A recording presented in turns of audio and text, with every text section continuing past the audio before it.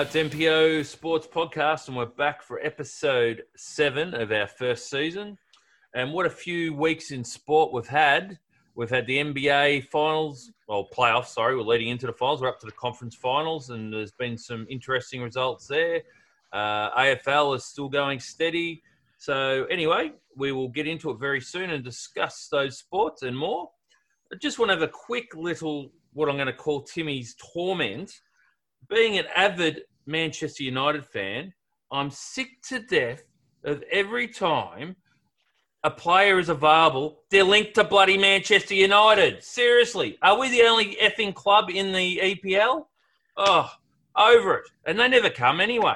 So anyway, that's my little taunt for this episode. And the other boys not being United fans are laughing at me as I say that. But every damn player gets linked to United. I'm over it. Maybe because they're a big club and they need players.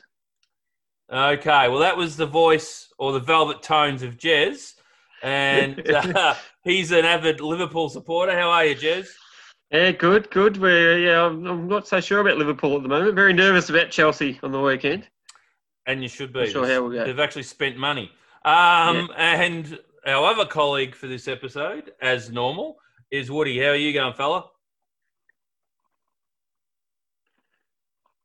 Woody? Woody, do you want to turn your volume on? We can't hear Woody. Got a few technical issues. We'll carry on. We'll carry on while Woody gets himself sorted out. That's it. I think that's a great idea, and we'll say g'day to Woody again anyway. And I think you've got an opinion on our first topic anyway, Jeremy, around what the fixture for 2021 should be for the AFL. So there's a lot. Hit us with your best shot and tell us what you think. There's a lot of things being bandied around, I suppose, with all the changes that we've had to endure this year, obviously because of COVID. It makes it up in the air how it's going to actually play out next season. They're actually able to make changes. So firstly, I'm a fan of the 16-minute quarters. I didn't think I would be, but I actually think it gives more scope to maybe fit some more games in. It also allows more clusters of football, how they had like the footy frenzy during the year. But having said that, my ideal situation would be whether it's with the NFL, how they play 16 games a year. If we just played everybody once for 17 games, I just think it would just make the games bigger, make the games more of an event, and I think that would kind of pay for itself if each game is huge like that. And the 17 game season this year has been a success, I think. I guess the issue, Jez, is the AFL going to try and recoup some of the revenue, so they're not going to go that next year. That's the reason it won't happen. But you asked for my opinion. Oh yeah. And I can certainly see the AFL not wanting to play less games. Particularly the broadcasters would not want to play less games either. If anything, they want to play more. So we may end up having 26 or 28 rounds, which won't be a bad thing. Won't be a bad thing if we're playing 16 minutes. It'll be a bad thing if your club's not going well, though. You've got to watch them get slaughtered for 28 rounds. Yeah. Also, on the flip side, there's always going to be that, though. No matter how many games you play, they might be jockeying for draft positions or something like that, as we've seen. But there'll be more jockeying for finals places. I'd like to see less teams in the finals, maybe even 6. Just to spice it up a bit, but that won't happen. That won't happen either. Because is there less can sometimes he's be here. More. Yes, he's here. He's joined us, Woody. I'm back. But less can sometimes be more. So I think I'd rather 17 games than 28. Yeah, I would too. But we're not broadcasters. We're not trying to make a dollar out of the many dollars we forked out. I guess at the end of the day, that's the deciding factor, isn't it? They've lost money because of lost games, so now they're going to want to try and get it back.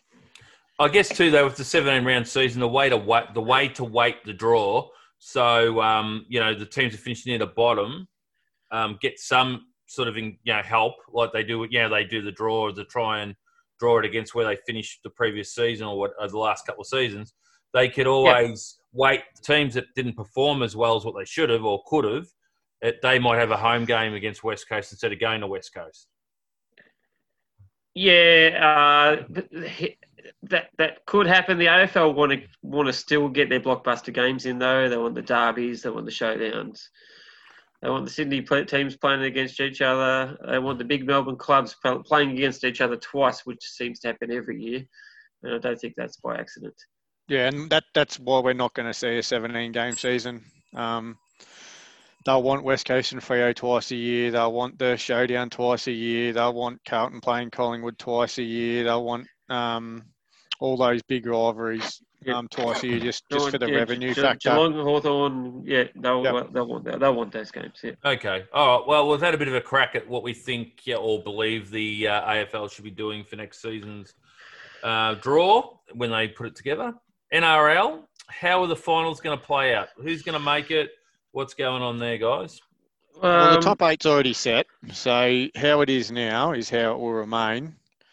I think the top four positions 3 to 5 or 6 are still possibly up for grabs. The Raiders are on 24 points, only 2 points behind the Roosters and the Eels, but their goal difference is bigger than the Eels. So if the Eels slip up and the Raiders win, they can get themselves in the top 4. Apart from that, in the 8, it's pretty much sewn up. You got the 9th team 6 points adrift of the 8th with 2 games to go, so it's all locked away. It's all locked up. Just the positions that need to be accounted for.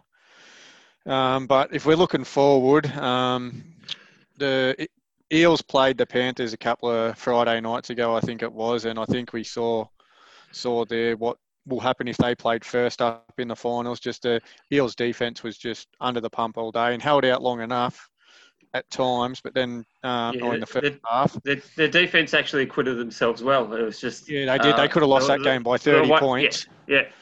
But what it proved was the Panthers are just too good. And they're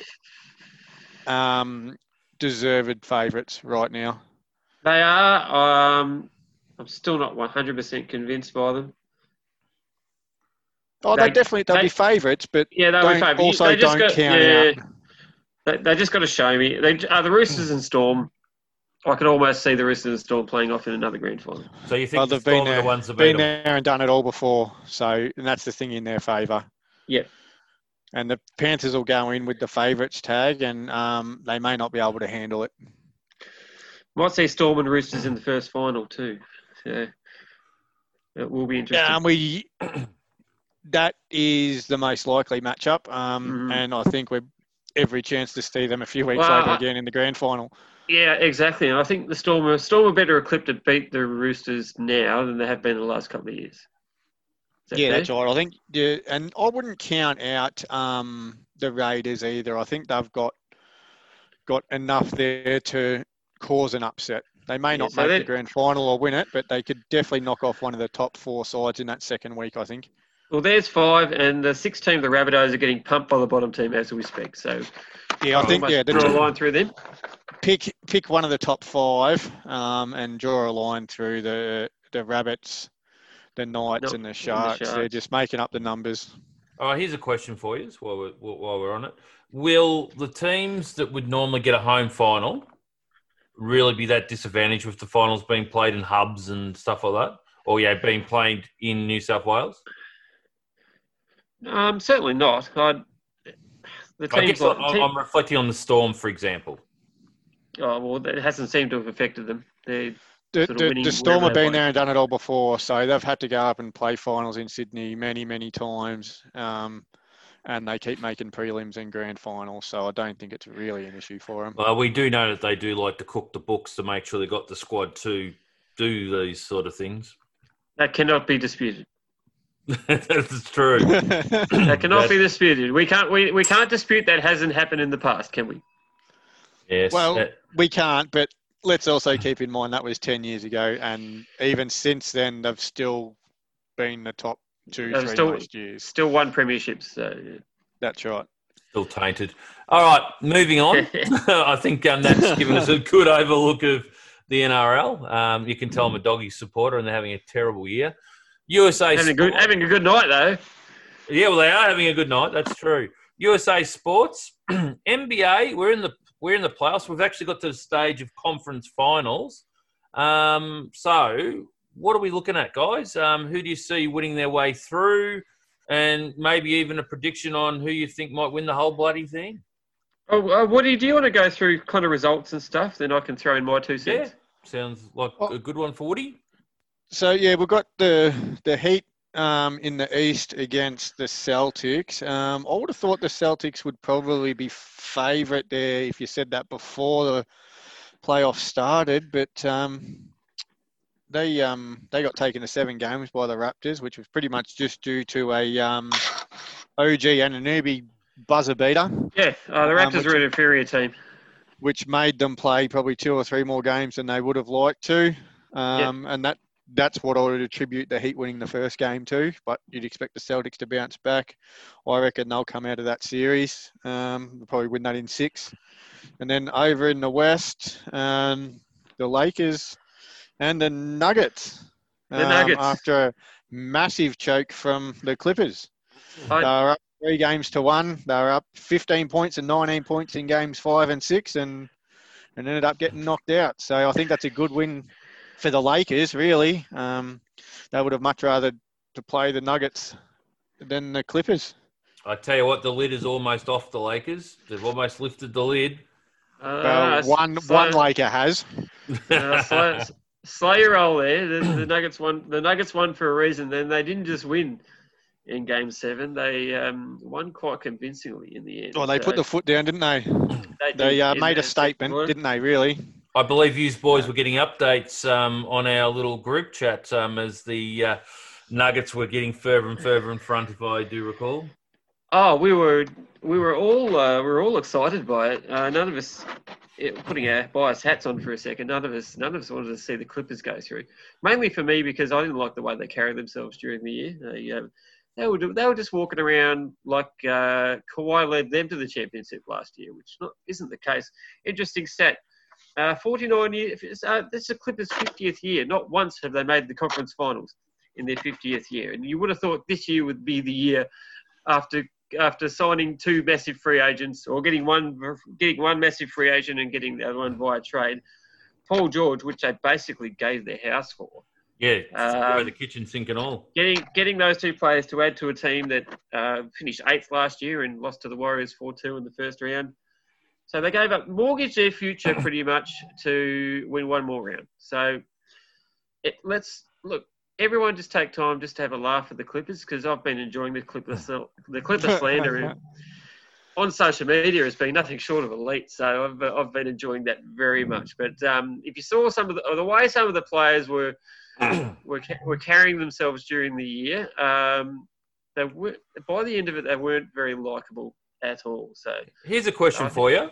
There's a lot of criticism goes to Houston that they got a squad that's good at winning games during the season, right? Is it possible the Clippers have got a similar situation where they've got together a squad that'll win enough games to make the playoffs comfortably, but do they have the right squad for playoff basketball? We can't say that.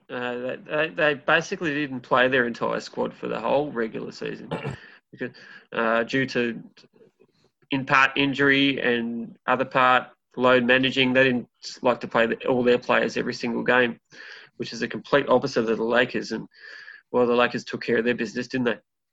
And I think the big thing for the Clippers was they primed themselves and probably knew that they were going to be slow out of the gates in the regular season and primed themselves for a strong finish towards the end of the season. So I think the COVID outbreak really hurt them, I think. If we had been able to see them play right through, it might have been a different story. But the only thing they really proved is they'll forever be the little brother in LA. Yeah, didn't they? Clippers are going to clip, aren't they? Their two superstars came up small in Game 5. In Game 5, they had a 19-point lead. and blew the game in Game 6. They had a 15-point lead and blew the game. They're actually up 12 in Game 7 in the second quarter as well. Ended up only going into halftime 2 points down. And I always said watching that Game 7, if Denver keep it close, the Clippers will wilt. And that's it. They absolutely crumbled in the last quarter.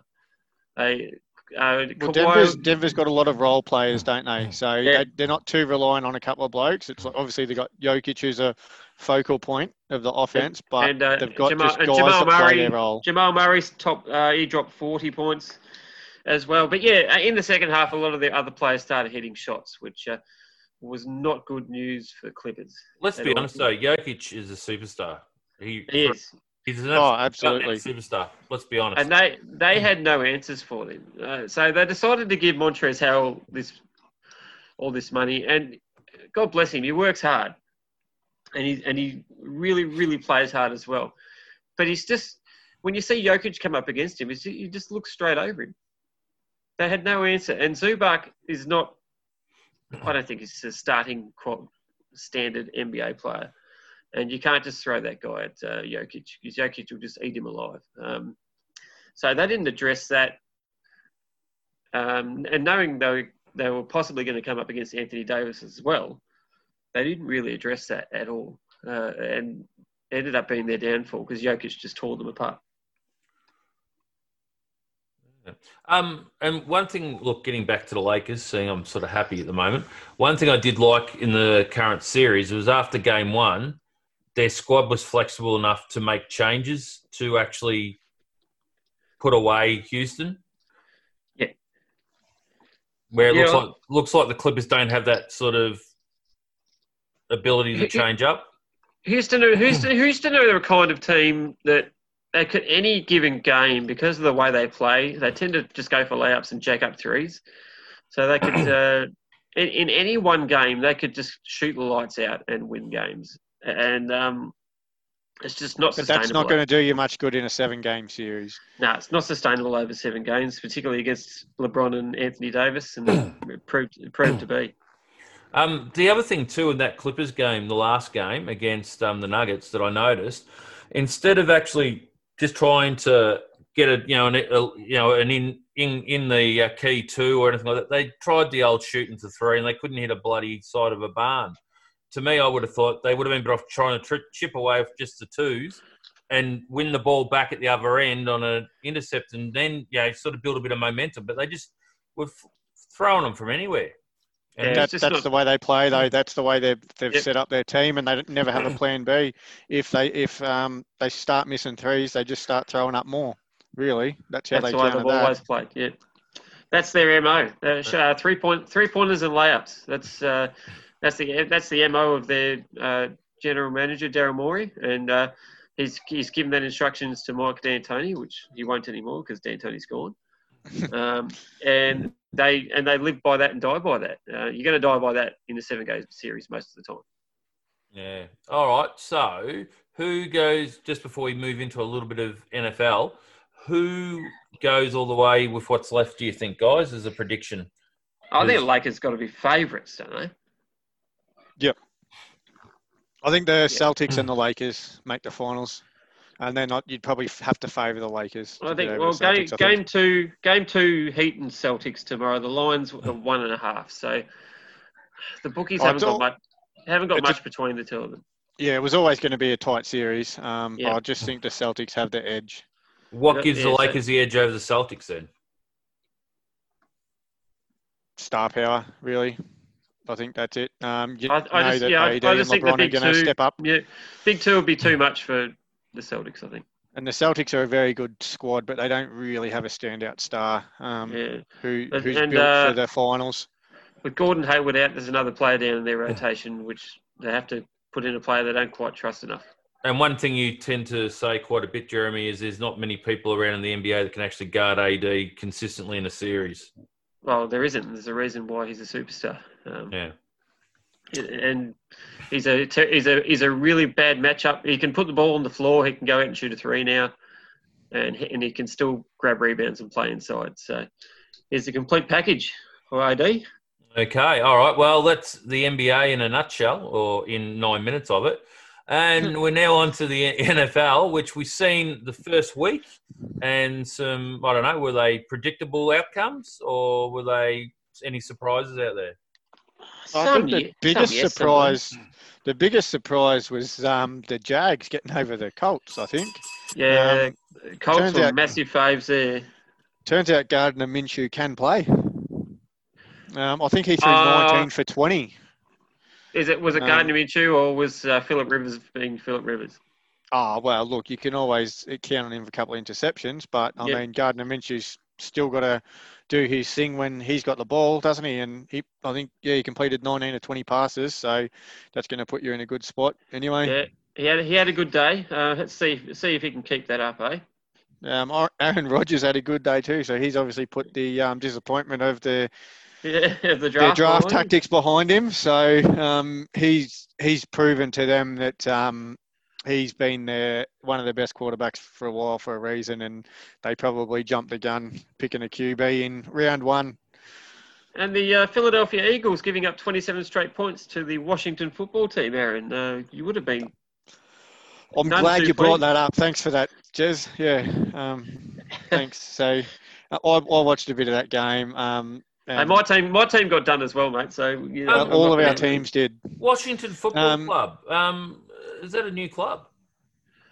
No, it's what used to be what used to be the Redskins. It is not anymore. Okay. So the most disappointing thing for me in that game, obviously, than blowing a 17-0 lead.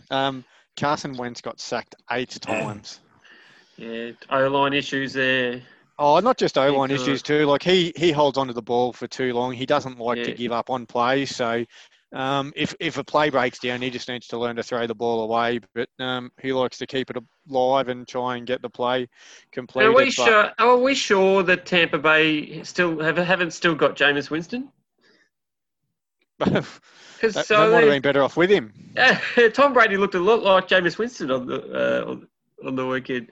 Well, he opened up with an interception, didn't he? Yes, he did. Yep. It was his very, very first play, wasn't it? I think. Let's not. First drive, anyway. Yeah, I'm not giving up on the Buccaneers. I think the Saints are going to beat a lot of teams this year, which they always do. Right. Which they always do in the regular season. It's just the pointy end of the year with the Saints. And you've got to give Brady a bit of a break. He's got to get used to the personnel around him, though, too. Well, that's what I was going to say. The Bucs are going to take 3 or 4 games to get going a little bit. Brady's got to learn their system. They've got to learn Brady. Brand new team. So they'll come good towards the middle and back end of the season. Here's a poser for you. The NFC West, is there a plausible case where all 4 teams could make the playoffs? It's a tough division, isn't it? It is a very tough division. Keeping in mind, there's actually 7 playoff spots now. That's right, because you got the 3 wild cards now. But you can't. Look, you might be able to see 3 from one division making it, but I don't think you can see all 4. But it'd be a miracle. 4 very, very good teams there, don't you? Yeah, it'd be a miracle. I think the two standouts will be the your boys, obviously. The 49ers and the Rams, I think. And the Seahawks. Seahawks and Rams are very even for me. I think they are, but any team with Russell Wilson's going to have an edge over most others, aren't they? Yeah, we'll see. We'll see when they come up against the New England Patriots on Monday. Well, yeah, the very new New England Patriots, and Cam Newton's got himself off to a decent enough start too. So that'll be interesting to see how that goes. I'm interested to watch that game and see how the new New England Patriots go. It's all Belichick just wants to show everybody it wasn't Brady and vice versa. Now that's fair. And so far, it's 1-0 to Belichick. Yeah, exactly. All right. So is that the NFL covered, you think, lads, at the moment? Yep. Look, we could probably go on for a lot longer, but given our time constraints, I think we should probably move on. Move on to the next subject. And we are already over 3 minutes over. So we'll move on to cricket. There was a T20 series in which Australia lost to our friends, the Poms, 2-1. And also there's the one-day series which just finished overnight, with Australia snagging that 2-1, I believe. And did they snag it? Chasing down over 300, and they see themselves at 5 for 73. They were Cactus, weren't they, at that stage? They were gone for all money, and then Alex Carey and Glenn Maxwell put on 212 for the 6th wicket, which is a record for Australia.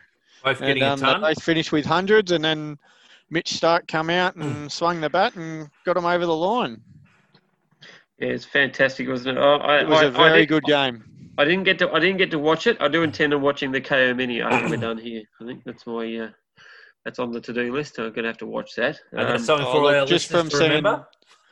Just from seeing the highlights, I don't think you're going to be disappointed in what you see, Jez. So No. I think it's going to be well worth it to watch that back. The first time in quite a while, England have actually gotten beaten on their own patch. They've been a very good limited overs side. They've been very good limited overs side for a long time now. Yeah, so. something like 5 years. I don't think they've been beaten in England for 5 years playing limited overs cricket. Yeah, so that's. I mean, any win over England's a good one, but especially if you can break a streak like that, it's even better, isn't it? Always good to beat the old enemy for sure. Yeah, they played a T20 series first, which England won 2-1.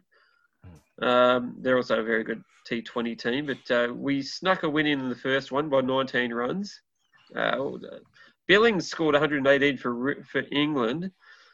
Mitch Marsh come through with 73, and Maxwell again with 77. But man of the match went to Hazelwood with 4 wickets.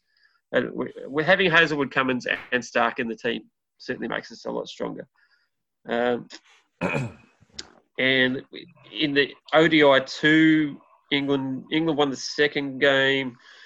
England were 9 for 231, but Australia just skittled themselves and all out for 207. Not a lot of highlights in that game. No, just breezed through there. Yep. So after England breezing through game 2 and being basically on our knees at 5 for 73, I don't think anybody saw the result that was to come. No, I reckon, England were probably getting ahead of themselves and just thought, well, probably give this another hour and we'll have them out. But, Maxwell and Carey decided to change the script a bit. That's a very England thing to do, isn't it? Oh, and look, it's not disappointing when we see them do that, is it? Anyway, we'll probably run out of things to say about cricket. We don't want to crap on about that too much if we've got nothing. So we can move on to the contact sports or the combat sports. No, we're not. No, we No. can't. You're getting ahead of us there, Jez. Yes, Jez. There's a thing called the World Game. I know a lot of people in Australia don't necessarily want to follow it, but I actually. Oh no! I thought you, of all people, would have a bit more respect for the game. But anyway, I'll quite happily chat about the World Game. all right. So what I was going to do, just briefly, was we did a special where you two lovely gentlemen were unavailable, and myself and Josh Watson, who's also our editor, who puts together the actual final product for us, sat down and did a bit of a World Game special where we dealt with the A-League as well as the first week of the EPL. Now, during that, we went through the games and we did a few selections. So I'll just go through the results and what we picked briefly. In the Fulham-Arsenal game, Josh predicted a 4-1 win to Arsenal. I didn't predict anything. Arsenal won 3-0, so he wasn't far off the money. In the second game, which was Palace and Southampton, it was a 1-0 to Palace. Josh actually picked Southampton by 3-0. Liverpool and Leeds, Josh predicted 5-1 Liverpool. It was actually... Well, it was close. There was 6 goals in his prediction, but there ended up being 7 in the game. 7 He goals, wasn't yeah. far off. 4-3. And I actually predicted it would be 5-0, so I was off. West Ham Newcastle was a 2-0 win to Newcastle. Josh predicted a 1-1 draw. I didn't pick on that one. West Brom Leicester City was 3-0 to Leicester City. I picked 2-0 Leicester, and Josh picked 2-0 Leicester, but I also picked Vardy for a brace. And he actually got 2 penalty kicks for goals, so it's a brace. It doesn't matter if it's infield or not. So that's a penalty back for me. The pick of the round was the Spurs-Everton game, which was Spurs 0, Everton 1. Josh picked a 2-2 draw. I picked Everton 1-0. See, so picking with your heart, it pays off, doesn't it? It does when you hate Mourinho. Yeah, precisely. That's what I was alluding to. Sheffield United 0, Wolverhampton 2. I picked it 2-1 Wolves, and Josh picked it 2-1 Wolves as well. So we both were close. We just didn't predict that Sheffield would score. And the final game was Brighton and Chelsea. Now this is where I really buggered up. Josh wasn't far off it. He said 3-0 Chelsea. It was actually 3-1 Chelsea. I said 6-0 Chelsea. That's how bad I thought Brighton were. So there you go. So we've got the second week coming up. Has anyone got a look at some of those games? Yeah, got a few. Yep. The very closely vanquished Leeds play another relegated team from the Championship, Fulham. So one of those teams could possibly get their next win. Arsenal play Palace at the Theatre of Dreams. Arsenal and West Ham in a London derby. Chelsea and Liverpool at Stamford Bridge. I'm very nervous about that. I'd be shocked if Liverpool end up getting the points in that game. Actually, Well, I'm nervous about Spurs playing Southampton. So, well, there you go. Spurs away to Southampton. You should be nervous the Spurs playing anyone. I'm serious this year. oh well, if we get Gareth Bale back, which is apparently the rumours getting around today, that'll hopefully change things up a bit. But if anyone wants to if anyone's going to restrict someone's attacking flair, it's going to be Mourinho, isn't it? Oh, yeah. Mourinho will destroy his career. If his career's already on the brink of being destroyed, it will be destroyed at Spurs. Fantastic. It will be good to see him back, though. Who's United got? They got Crystal Palace. Oh, that's right. You did mention it earlier. I didn't quite hear that one. I was too busy thinking about how horrible Mourinho is as a manager. Spent a lot of time, it seems, thinking about that. Well, if we could spend less time bagging my teams, that'd be good. We wouldn't bag your team if Mourinho was managing them. First Philly, now Spurs. Let's just move on. Okay. Yeah, no, he's having a rough trot, Woody. Carlton as well. I've got not much to look forward to, really. Well, our heart goes out to Woody. What we can say is the next episode we'll look at the other leagues such as Bundesliga, La Liga, Serie A, and Major League Soccer. We haven't actually had enough time in this one to be able to really sink our teeth into it, so we didn't want to only do it lightly, so we'll look at that next episode. It's now actually time for us to have a bit of a break and grab a drink, and Jeremy has other stuff he might do as well. And we will be back on the other side of the break, and we will be looking at combat sports. So we'll see you at the end of the break.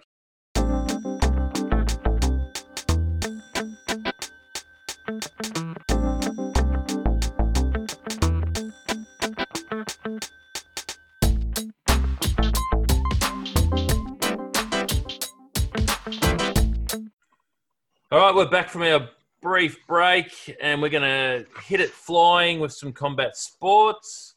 And just before we get into a bit of a discussion about it, just a quick little reminder for people to stay tuned for later in the year, because Nunes versus Anderson is looking like it's going to happen. So we'll talk more in depth about that fight when it's getting closer, and obviously if it still comes through and happens. Now, moving on. There was a bit of a game of chess when it comes to money recently, Woody. What do you got on that one? Well, it was Dustin Poirier and Tony Ferguson were slated to fight each other, which would have happened in the next few weeks. But Dustin Poirier's refused to sign the contract because he thinks he's worth more money than what they're offering. I actually like this move from Poirier, though, because... well, let's be honest, he's one of the most exciting fighters out there to watch, and he puts on a show, and he's been in the big title fights before. So he's probably worth a bit more money. So they only wanted to pay him about $150,000 to show, and then they pay $150,000 to win. But this is a bloke that's had 15 odd fights in the UFC, and I think he's had 8 or 9 performance and fight of the night bonuses. So he's saying he's worth more money, and it's hard to disagree with him. But is he choosing the wrong climate to have that argument, considering what's going on at the moment with COVID-19. They can't even have a crowd where there's money generated from that for a starter. And I don't even know what the pay-per-view dollars are like at the moment with the COVID-19. No, neither do I, but that's probably a good point, actually. He's probably fighting the right fight, but maybe just at the wrong time. Yeah, I think the timing's... Look, it's not very smart timing by him, I don't think. It's my gut feeling on it. Yeah, but Dana White's attitude towards it all is, well, take it or leave it, because if you don't fight, you don't get paid. You can take what we give you, or you can sit at home and get nothing, which, I mean, that's the way that Dana operates. And, well, me and you aren't big fans of his anyway. No. But, and as I said to you the other day, Woody, when we were talking about it on our chat, Dustin's done himself no favours, though. Like, he hasn't thrown chairs at buses. He doesn't talk smack when he's in press conferences. He's not a tool, so he's not marketable in Dana's eyes. No, he's not. That's not what Dana wants. Dana wants those sort of WWE type personalities, doesn't he? He wants someone that's just going to talk trash and put on a fake persona, but that's not what Dustin does, unfortunately. He just seems like a decent bloke and he just loves fighting. But that's not what gets you the money, unfortunately. What kind of coin was offered for his opponent? I actually don't know. I don't think his issue with what Ferguson was getting offered either. It was just more about him trying to look out for himself. But I think Ferguson's been underpaid for the damage that he takes and the shows that he puts on as well. And he's very popular too, Ferguson, with the crowd. So well, both of them are. Both of them are. So if you're going to throw money at guys, it's going to be fan favourites. But as you alluded to before, it's probably just the wrong climate to be doing it in. But they'll get another matchup for Ferguson. So there's already talk of that anyway. There's already talk of another matchup. Oh, I don't actually mind it either. Michael Chandler, he's been in Bellator for what seems like forever. He's held the belt there a couple of times, defended it a few times, and he's a free agent at the moment. The UFC are looking to sign him. And I'll tell you what, that would be a great fight, Chandler and Ferguson. They're just basically going to meet in the middle of the ring and just start swinging until one of them falls down. I'm just a bit worried for Ferguson that his last fight might have taken too much out of him for slugfest from now on moving forward. Well, yeah, Gaethje just pitched him apart, didn't he? So he took a lot of damage in that fight. That's the way he fights, though. He's a very good striker, but he's also opened himself up to get hit a lot as well. There was a time in that fight, though, he could have stole it early on when he put Gaethje down. At the end of the first round, I think it was. Had it happened, say, 30 seconds sooner, it could have been a different result. Oh, it could have been, but he took a lot of damage in rounds 3, 4, and 5. So it'd be interesting to see if he even bounces back from that, because we've seen it plenty of times before. When someone takes a fair beating, they're never really the same. Again, we've seen that with Dos Santos in his fights with Cain Velasquez. He's never been the same since then.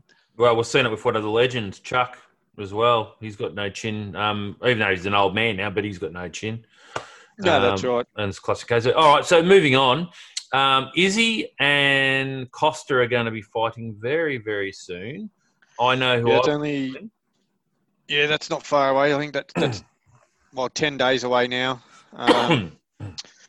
And yeah, we're both going to be in Costa's corner, I think. I hope Costa Adesanya gets locked up for murder. That's what I hope. Yeah, well, Adesanya, he's the type of character that Dana likes to promote. He talks trash and he's actually got a fake personality, really. If you followed Izzy's career, like I have a little bit, even in his kickboxing days, he was a bit humble, had a bit more respect for people, and then he got a bit of fame in the UFC, and he turned on the arrogance, and unfortunately, that's what gets paid. And actually, for the listeners out there that actually are like us and have got no time for Izzy at all, there's a lovely clip of his kickboxing career where he gets to knock the hell out of. Yeah, I don't mind. I don't mind seeing that whenever it pops up. So it's always good when you see guys that like to get involved in the trash talk and all that sort of stuff. It's good when they get knocked out. Oh, hell yeah. So realistically, who do you think wins that fight with our hearts out of it? Who do you think wins the fight? The longer it goes on, the more you've got to favour Adesanya, unfortunately. I don't think if Costa doesn't get it done in the first 2 rounds, I think it's going to be a very long night for him from there. They legitimately do not like each other. You can see it. Oh, not one little bit, but hopefully Costa can control his emotions a little bit and probably fight a smarter fight, which he's usually not known for. He likes to get in there and just swing and try and finish it earlier. So hopefully he can just sit back a bit and make it a little bit of a boring fight, as the lack of a better word, and let Izzy come in him a little bit. The other thing, though, is as long as he doesn't do what Romero did and wait for Izzy, because Izzy will just sit back and do nothing. Yeah, that's right.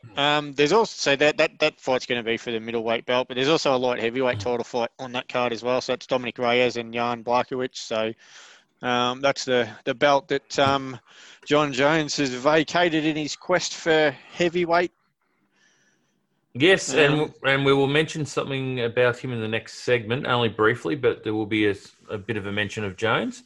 So who wins that one? I think Reyes. I think Reyes will probably get it done there. How does he do it? Probably by decision. If you look on a lot of the social media stuff after Reyes' fight with Jones, a lot of people seem to have thought that Reyes won that and got stooged a bit by the judges. But if you're gonna leave it in the hands of the judges, then you've really only got yourself to blame.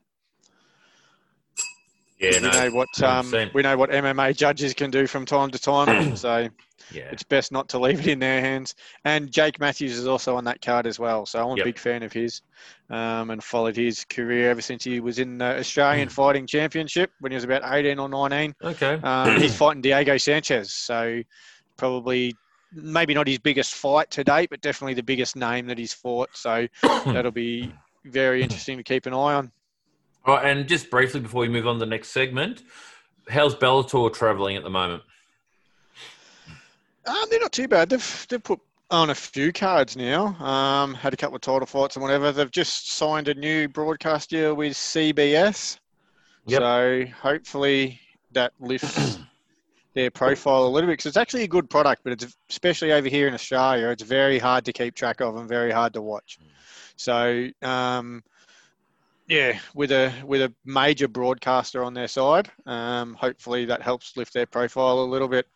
And that's another thing for our listeners out there. We've stumbled on the CBS Sports app, and it's quite a thorough one for quite a few different sports. So might be of interest to some of the listeners to actually get the app and follow a bit of the sport on there.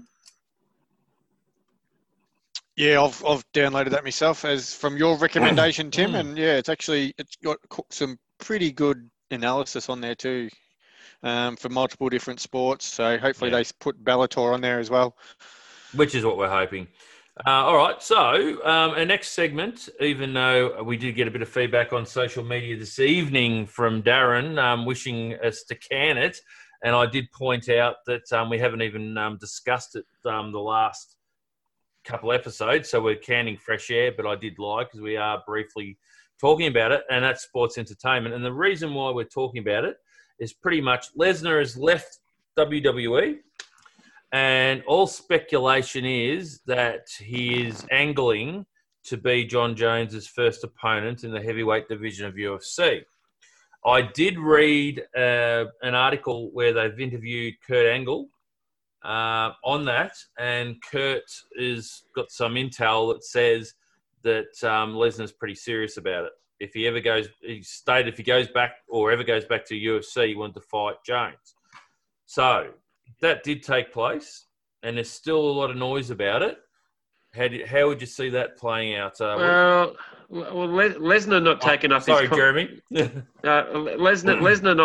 Lesnar not taking up his contract with WWE would suggest he's probably going to do something else, wouldn't it? And I would say I would say the word on the street is pretty accurate. I could see him doing a multi-million-dollar fight against Jones. I don't think we've seen the last of him in WWE either, mind you. So, I don't think in sports entertainment, full stop. I don't think he'll probably go to the highest bidder once he goes to UFC. Yeah. Who wins it, Woody? If they do clash, who wins it? Who's at the longer layoff, Woody? We've lost Woody again. Can't hear. Yeah, we've lost Woody There we again. go, I'm back again. Hey, turn it on. Did you hear us at all? I did, yeah. Yeah. So yeah, I think if you watch a lot of Jones's fights, he's very technical and probably more methodical than anything else. And if you've watched Lesnar's UFC fights, he has no technique at all. He just tries to use his size, but I think Jones is going to be a bit too smart and a bit too rangy for him. So I'd expect that Jones would win that. I think the risk for Jones, myself, is yes, you're right, he doesn't seem to have much technique, but if Lesnar still has that explosive sort of charge that he has, there is a possibility he might get Jones unaware. And if he gets Jones on the ground, irrespective of how good Jones is, as you said, the size of Lesnar, he ain't going to get up in a hurry. No, maybe not, but Jones is an accomplished wrestler himself, not as accomplished as Lesnar, but there's more to it than just laying and ground and pound. Jones has actually got a pretty decent jiu-jitsu game as well, which I don't think Lesnar would have too much of a clue about.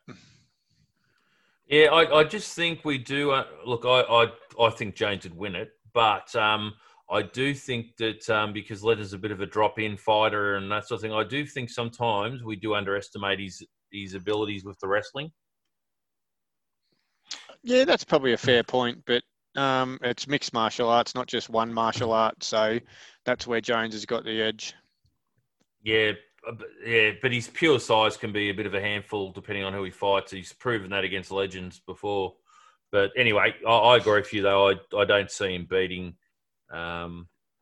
Jones at all. All right, so we'll move on. That was our little – sorry, Darren. That was our little flirt with sports entertainment. I do apologise, and I dare say I'll apologise in future episodes as well. Now, our Mount Rushmore that we've put together for our listeners for this episode, we've decided to look at a Mount Rushmore of coaches/managers because that allows for sports to call them managers, of course. And I was sort of thinking, who wants to lead off, guys? I'm really not fussed who leads off. I can lead off if you like. Well, you were pretty quiet last segment, so go ahead. Yeah, I can start again. Well, I've actually got one basketball coach, one football/soccer coach, and I've actually got two coaches from the NFL, which is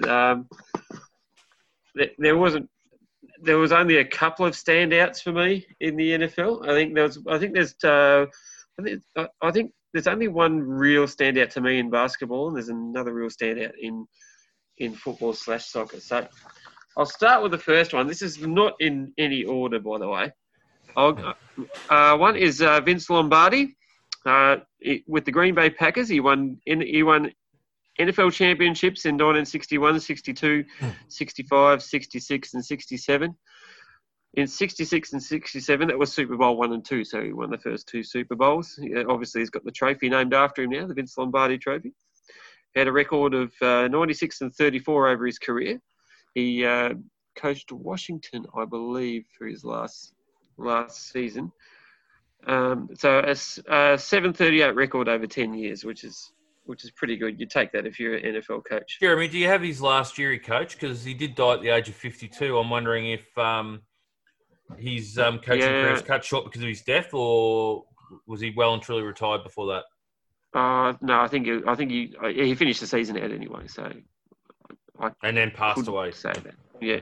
Okay. Yeah. I couldn't say that. Sir Alex Ferguson is pretty. I think it's a no-brainer for any coaching conversation, just quietly. I think it'll be unanimous amongst the I three think it'll be unanimous on Sir Alex. And this is not just with Manchester United either. He won 6 Scottish premierships, numerous Scottish Cups, Scottish Leagues Cups, won a UEFA Super Cup with Aberdeen. And you've got to remember with the Aberdeen stuff, that's usually dominated by Celtic and Rangers. Exactly. So, remarkable record in Scotland, and they just continued on with that and in the Premier League, getting all the trophies. A famous treble in 1999, two European Cups, a European Super Cup, a FIFA Club World Cup, a Cup Winners' Cup, numerous Community Shields, and if there was a cup to be won, he won it. Yeah, exactly. He did briefly coach the Scottish national team. They crashed out the group stage, however, losing to Denmark and West Germany before mustering a draw against Uruguay. But that would be expected of the Scottish team at the World Cup anyway. They're not exactly. Yeah, exactly. Not exactly world beaters. Number 3 from basketball, Red Auerbach. He won 9 titles. 8 of them were in a row, consecutive, with the Boston Celtics. He kind of invented sort of walling up the defence and getting out on fast breaks. Him and Bob Cousy and Bill Russell were a big part of that. They'd stop the ball and try and block the ball. They'll rebound the ball, and then they were off. They were off and racing. So they're the first run and gun team, which is a pretty familiar term now. And also, he's been part of 16 NBA titles as a GM or president of the Boston Celtics. So basically, that's most of their success, being they have 17 championships. Now, and the 4th is another NFL coach, Bill Belichick. Actually, defensive coordinator with the New York Giants in 1987 when they won the Super Bowl. Wasn't, however, when they won their Super Bowl in 1991. He was then the assistant head coach, defensive coordinator of the New York Jets, which they trialed a 2-coach head system, and we all know how that worked out with the Jets, don't we? He actually so we took over the Cleveland Browns. And actually, in 1994, he took them to an 11-5 record and won a playoff game. And for anybody to do that with the Browns is a fair effort. And that's as good as a Super Bowl win for the Browns, isn't it? Yeah, it is, isn't it? You take that for the Browns. 9 AFC championships, 6 Super Bowl championships. We'll find out whether that whole era was him or Brady. I think we might see a little bit of that this year. Just forecasting. Okay. So is that everyone, Jez? Yep. All right, Woody, we've got a minute. You can go first. Give it most of it. All right, so Alex Ferguson's on my list. I've got Phil Jackson. 11 championships as a coach. Hard to argue with that. 6 with the Bulls, 5 with the Lakers. I've gone with a bit of a local flavour for another one with the NRL. Craig Bellamy. 69% win record over 18 seasons he's had. He's remarkable. Yeah. There's only, since he's been in charge of the Storm, they've only missed the finals once, and that was in 2010 when they got banned from the finals. So he's been to 8 grand finals and won 4 of them. And my last one is Scotty Bowman, which I don't know if you two have ever heard of him. NHL? He is an NHL coach. Now, normally with coaches of professional teams, they've played at the highest level. He never did. But he's got the most wins in NHL history in the postseason and the regular season. And he's the only coach to win Stanley Cups at 3 different franchises. He made 13 Stanley Cups and won 9 of them. So he's got 5 Stanley Cups with the Canadiens in the 70s. He won with the Penguins in 92 and 97, 98 and 2002. He won with the Red Wings. Did he ever cross paths with Gretzky? Never coached a team that he was on, but he was coaching when Gretzky was playing. Yep. And since he's finished coaching, he's been an administrator at the Chicago Blackhawks, and they've won 4 or 5 championships in the time that he's been there as well. So pretty good going. He's been involved with 13 or 14 Stanley Cups. Okay. Pretty impressive. There you go. Well, my negative seconds of my opinion will be my George Washington. The main man is Sir Alex Ferguson. You cannot beat the guy. He's a god. He could manage egos, and probably a key to his success starting was the great man Eric Cantona. Great combination. Phil Jackson. There'd be no Michael Jordan without Phil Jackson. Sorry, Michael. Phil is superior. Vince Lombardi. I'm in agreement with Jeremy. You don't name your major trophy after a guy for being a Muppet. The guy was an absolute legend. And my, not strange for Woody. He probably predicted this.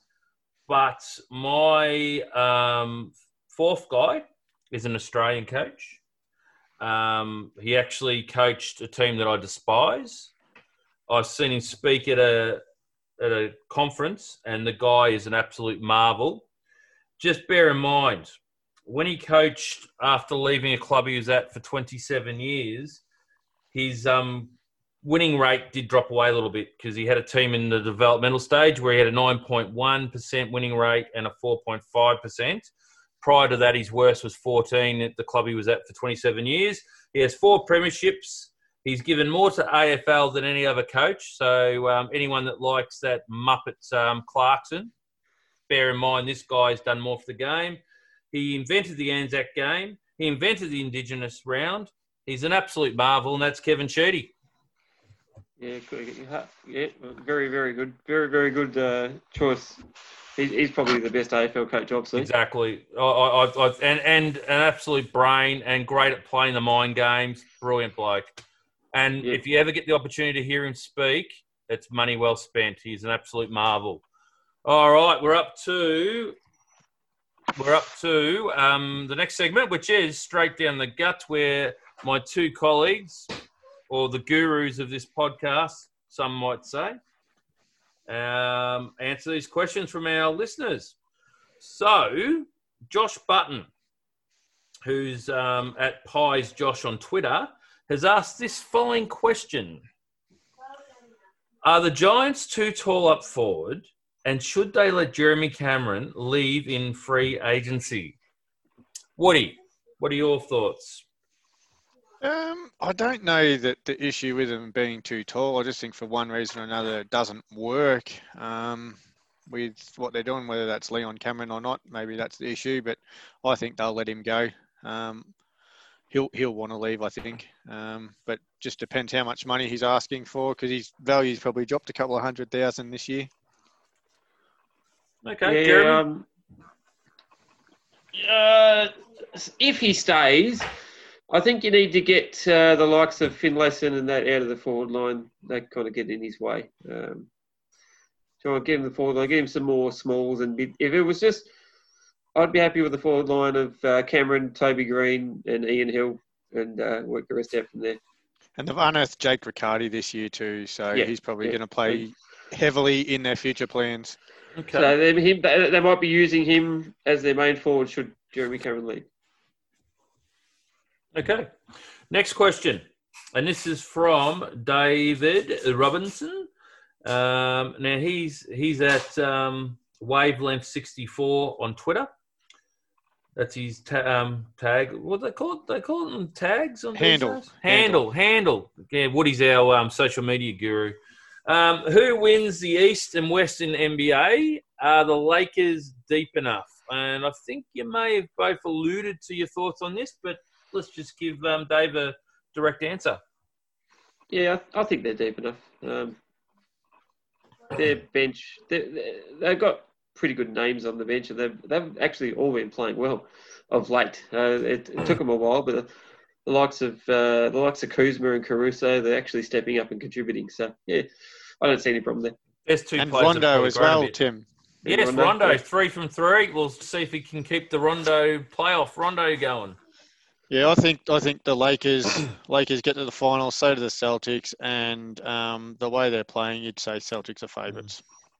Yeah, and the Lakers are favourites. Yeah, and just on Kuzma and Caruso, I think they've both grown a bit in this playoffs as players. So, just a Lakers thought. All right, we'll move on to the next question, and it's from Dave Robinson again, and he's got the same handle as the last question. Is Patrick Cripps elite? ? What position will he fill in All-Australian side? Question mark. So that's obviously another question. And how many Brownlows will he finish with? Question. Now, I think we'll go with Jeremy first because Woody might get a bit emotional on this one.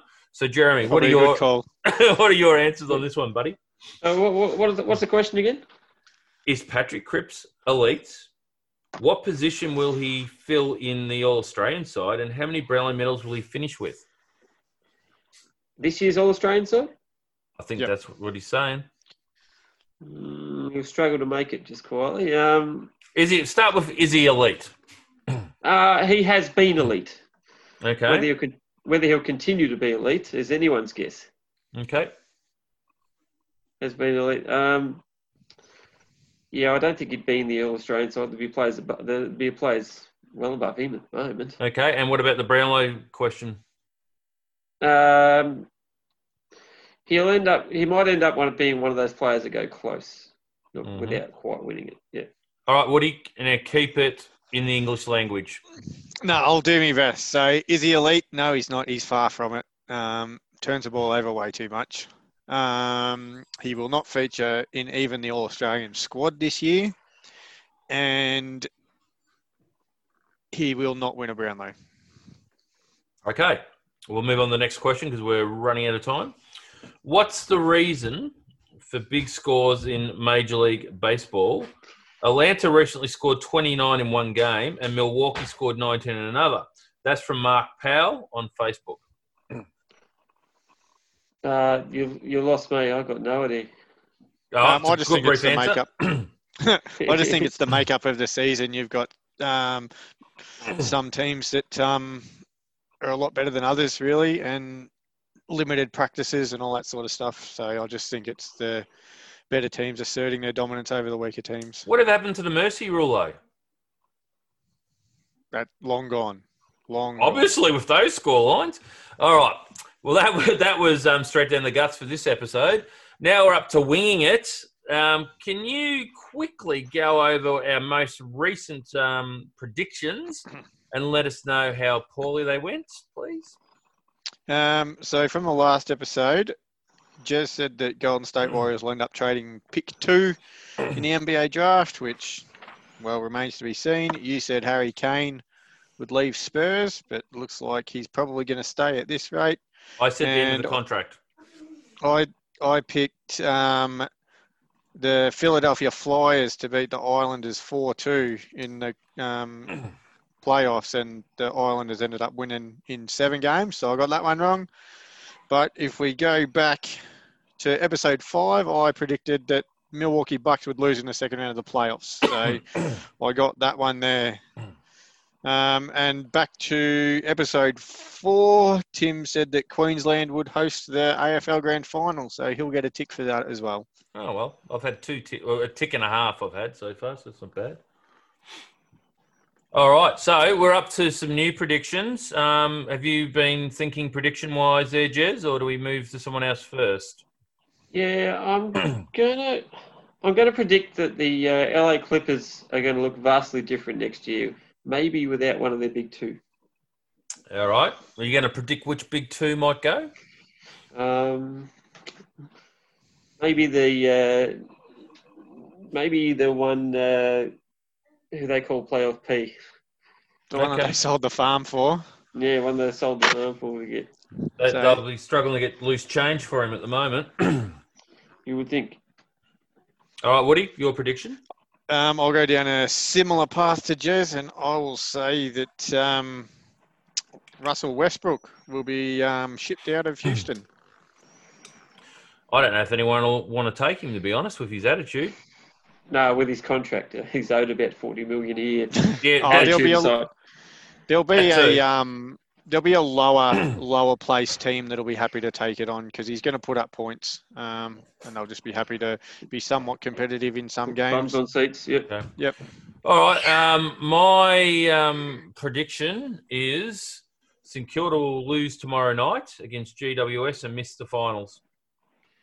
They're going to have to lose by a lot to do so.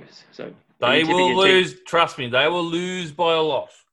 You're gonna trust GWS to beat St Kilda by 10 goals, eh? I don't trust St Kilda to beat GWS. I think us two non-St Kilda fans have got more faith in the Saints than our St Kilda fan does, Jez. I trust that they won't lose by 10 goals to GWS, yes. They'll make the finals. I'll quickly say, I mentioned this to Woody in a inbox the other day. St Kilda's game has fallen apart a little bit ever since Gresham went down and went back to Victoria for the operation. I actually am saying he's probably the barometer for St Kilda. Even though he's not the best player, he's just a live wire, and I think they've missed it. So there you go. All right, next segment is It's Only Money, which is when we give you some ridiculous idea on where to put your money and see how you go. And have we got any suggestions for a multi or a bet of some form, lads? Yeah, mine's a very, very futures multi, and it's a two-legger. I'm going to go. If you put a bit of dough on the Panthers to win the NFL Premiership and the Kansas City Chiefs to win the AFC, you're going to get $14 for that. Okay. Wouldn't be the worst bet in the world. Yeah, probably not too bad. I think you meant NRL and not NFL, though. Yeah. Well, the Panthers are not going to win much in the NFL. No. The Penrith Panthers of Penrith to win the NRL Premiership, and the Kansas City Chiefs to win the AFC, paying $14.40. Okay. That's actually good value, I would have thought. All right, Woody, what do you got for us? I've just got you can get Boston Celtics at $2.37 to win the series over Miami. So I think that's a good bet there. Well, I'll be brutally honest. I've got absolutely nothing on the multi. I cannot. Look, I took some of Woody's advice last weekend, and let's just say Sportsbet said thank you. So with that said, we might jump on Jeremy's multi. Yes, we might. Yeah, put your hard earned on that. Look, listeners, I apologise. Next episode, I'll make sure I might even have a closer look at the EPL and come up with some form of multi for it. That's fine. We got a couple of juicy ones anyway. That's all right. Yeah, and look, seriously, next episode I'll come up with one with the EPL. I tend to punt on that a bit anyway. So we're at that end of another thrilling episode of MPO Sports Podcast.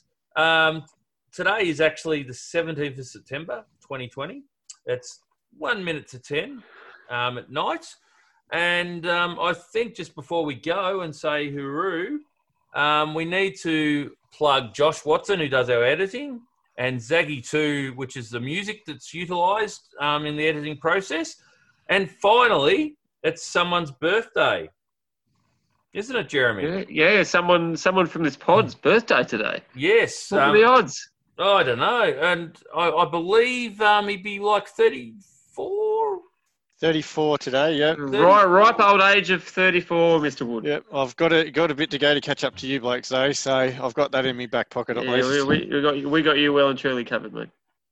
Yes. Anyway, just as we leave and we wait for another episode to come by, let's all just sort of have a happy wish for young Woody. Hope that he lives to 40 at least, and that Carlton might actually do something about not giving him a heart attack next season, because I think that's the best they can hope for.